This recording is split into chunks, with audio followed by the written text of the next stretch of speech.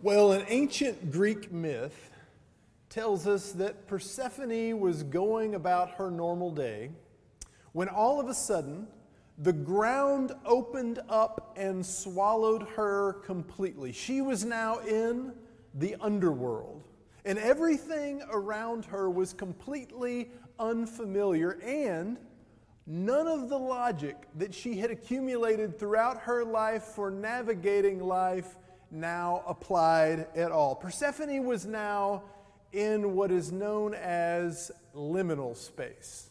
Liminal space is that space between where we've been and where we're going, or often between who we were and who we will become. This is where Persephone found herself in this moment of disorientation. And we get it. I mean, not all of it, because if you know the story of Persephone, you know there's a lot of strange stuff in her story as the goddess of the underworld that we can't relate to, but we do get it. Like us, Persephone wanted everything to go back to the way it was before. She wanted her life to be as it was before, which is, of course, normal.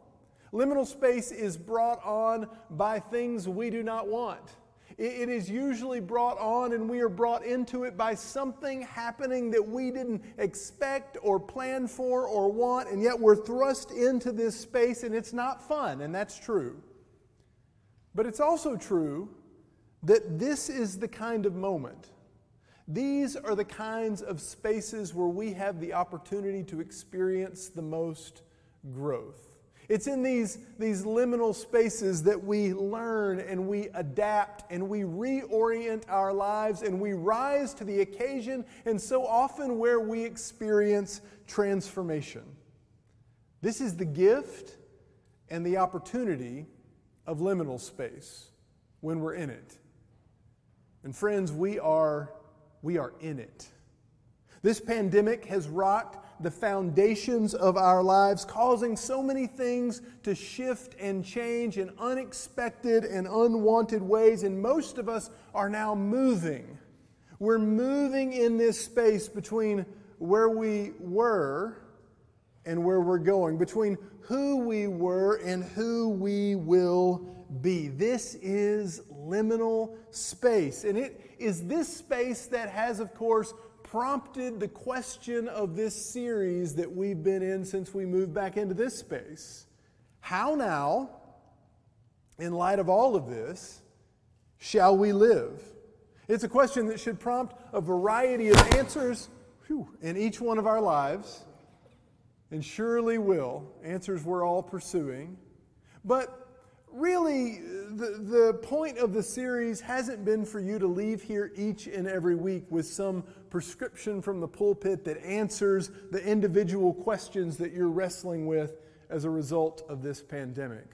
But instead, to set the table for all of our individual wrestling with some God-sized glimpses and some God-sized guidance from Scripture about how we should always be living as God's people in God's world. And we've done this by looking at 5 characteristics of the kingdom of God. 5 characteristics from the Bible that are meant to help us understand what it means for us to live always as God's people in God's world. And we chose these 5 characteristics. They're not the only characteristics of the kingdom of God, but we chose these characteristics because they, in some ways, resonate with our current experience. On the first week, we talked about what it means for us to live as gods. G-O-D''S, that we are gods, that we belong to God, that no matter what's going on in our life, this is the essence of our baptismal confession, that Jesus Christ is Lord. We belong to God. And on the second week, because we live in this liminal space now, we talked about what it means for the kingdom of God to be already and not yet. The kingdom of God has come, and yet it's also coming. The kingdom is already and not yet, as we are also already and not yet. And we have this role as citizens of the kingdom to work at making the not yet the already. The kingdom of God is already, but not yet. Then on the third week, because our lives have been flipped upside down in so many ways, we reminded ourselves that the kingdom of God is an upside down kingdom. And Jesus talked about how this upside down kingdom is supposed to flip the world right side up. Jesus said, in the kingdom of God, the first shall be last, and the last shall be first. And Jesus inaugurated the kingdom by announcing good news to the poor and the oppressed and the maligned and the mistreated and the marginalized. Upside down kingdom. And we're supposed to be working for the actualization of this too, as upside down as that may sometimes seem. And then since the beginning of this pandemic, we have returned again and again and again to Jesus' great commandment. And we've done this to remind ourselves that the way of the kingdom is always the way of love. And Jesus said we should love the Lord our God with all of our heart, soul, mind, and strength, and always love our neighbors as ourselves. Jesus said this, and then He showed us this with every inch of His life sacrificially. The story of Jesus, our story, is from beginning to end a love story, which makes it fitting, I think, that this series would end today with a sermon entitled Living Ever After. Because the phrase ever after, often preceded by the word happily, has long been wedded with love stories. Cinderella and Prince Charming lived happily ever after. Snow White and her prince lived happily ever after. Sleeping Beauty and her prince lived happily ever after, though we're seldom told the details of what that all means. In fairy tales, the happily in front of the ever after seems to imply that beyond that moment, everything was just peachy and perfect. But of course, we know that's never true.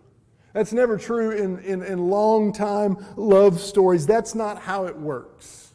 At some point, Prince Charming and Cinderella are going to argue about how to load the dishwasher. At some point, Prince Charming and Cinderella are going to argue about whether or not the toilet paper should be unraveled from the front or from the back.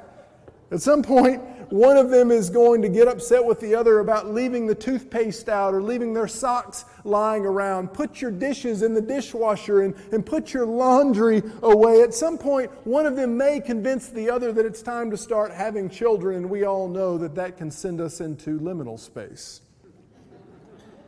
In other words, there's always more to the story. There's always more to the story. Living ever after is less about some implied fairy tale ending and more about how we face the challenges facing us each and every day. And we know that real love is like this as well. Real love takes work. Over the long haul, it takes work infused with compassion and commitment and ongoing growth and grace. It unfolds over time with many twists and turns, created not just by the personalities of the people involved, but also how those personalities are affected by the complexities and the challenges of life. Ever after essentially means henceforth, or from this time forward.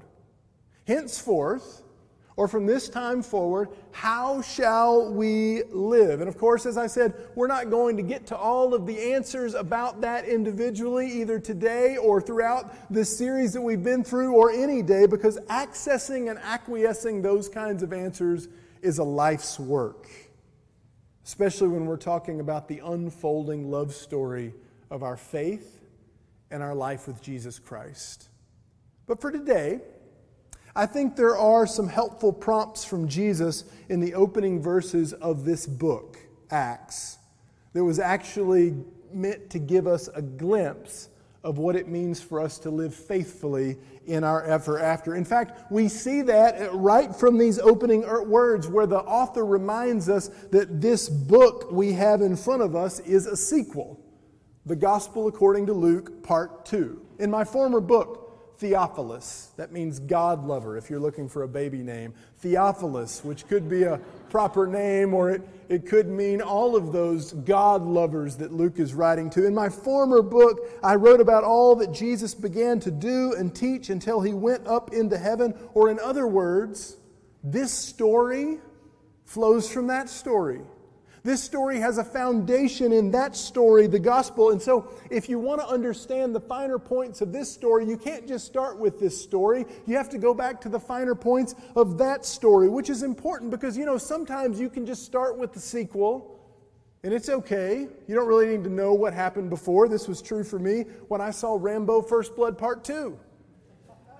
I probably saw that movie a number of times over a number of years, maybe not even realizing that there was a first story before I even saw First Blood, and probably I would have been A-okay if I'd never seen that movie. But that's not true here. No, this sequel is more like the Back to the Future sequels or the Lord of the Rings sequels, where Acts is a connected continuation of all that came before it. And you really need to understand that, to know the origin story, which is also our story. Their story is rooted in the story, the gospel story, and ours should be as well. And this is one of the things I think this passage prompts us to consider.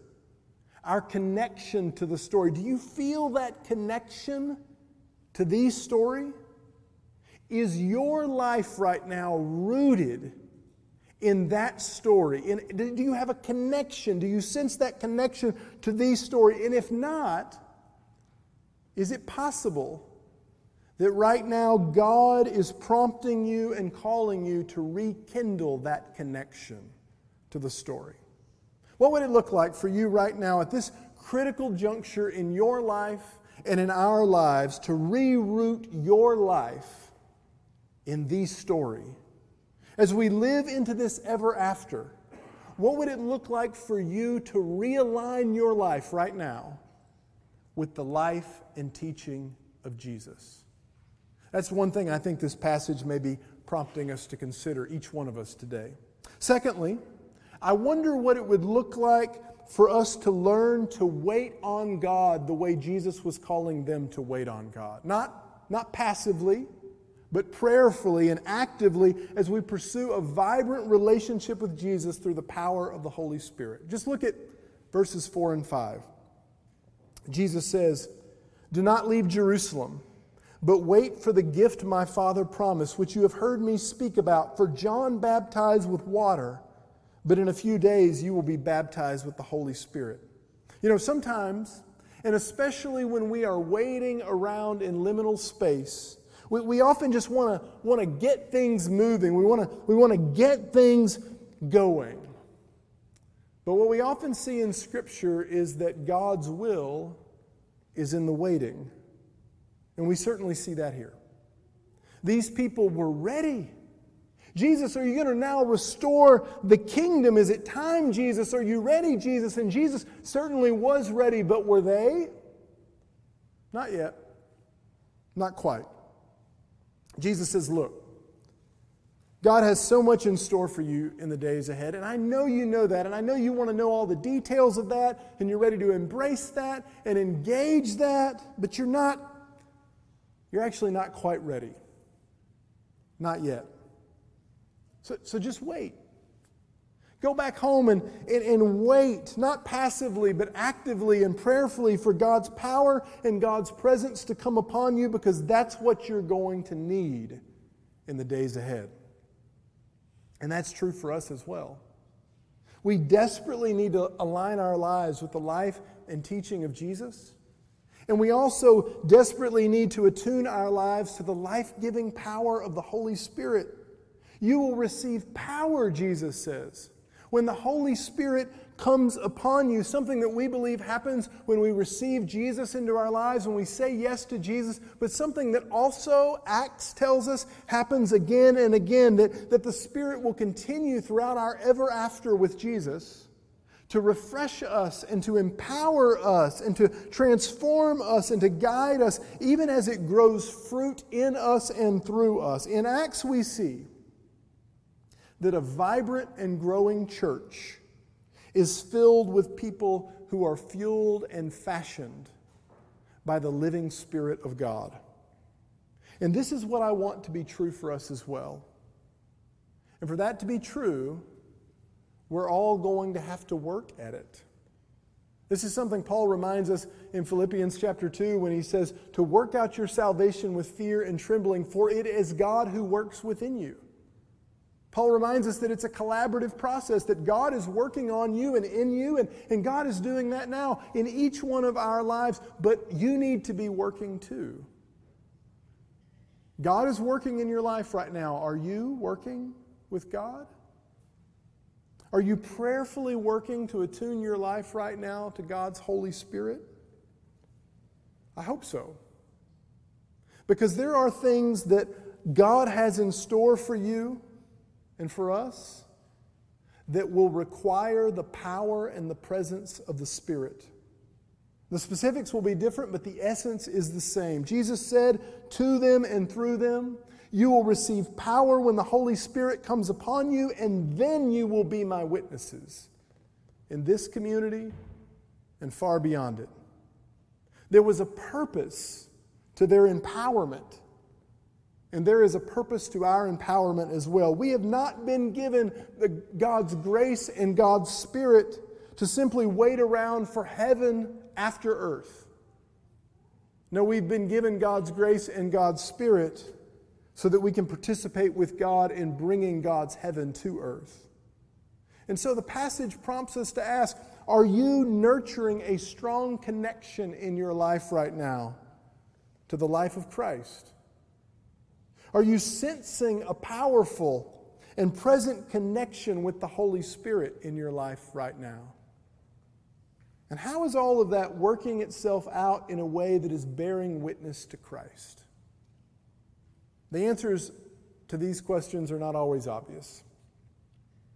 But fortunately, we don't have to work at them or toward them alone.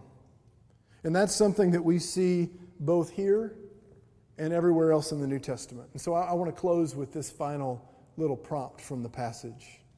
It's not always obvious, but I've reminded you before that the yous here and all around the New Testament are usually not singular, but plural, which means these yous from Jesus are actually y'alls.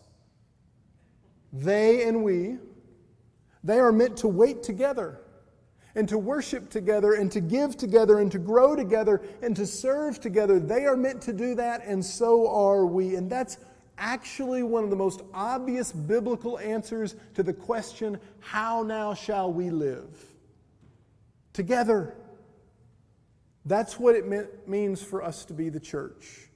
No matter what happens, no matter what kind of liminal space we are living in, we're not meant to go at it alone. We're not meant to work this out or figure this out alone, but together with God and with one another. And so I wonder, as we continue to come out of this long era of disorientation and isolation, what it might look like for each of us and all of us to renew our commitment to that, to the one another, to renew our commitment to God and to one another, to renew our commitment in this present moment to our life together. Will you pray with me? Holy God, we pray that you would stir up your Holy Spirit and our sense of it, both in our midst, among us as a church, and in each one of our individual lives. That we would feel you, your Spirit, working in us, nudging us forward, clarifying our call in this present moment so that we could clearly begin to sense how it is that we are meant to now live in this world as your people. God, even now, as we reflect on your word, as we continue to worship, we pray that you would speak to us, that you would guide us, and that you would lead us now and in the days ahead. This we pray in Christ's name. Amen.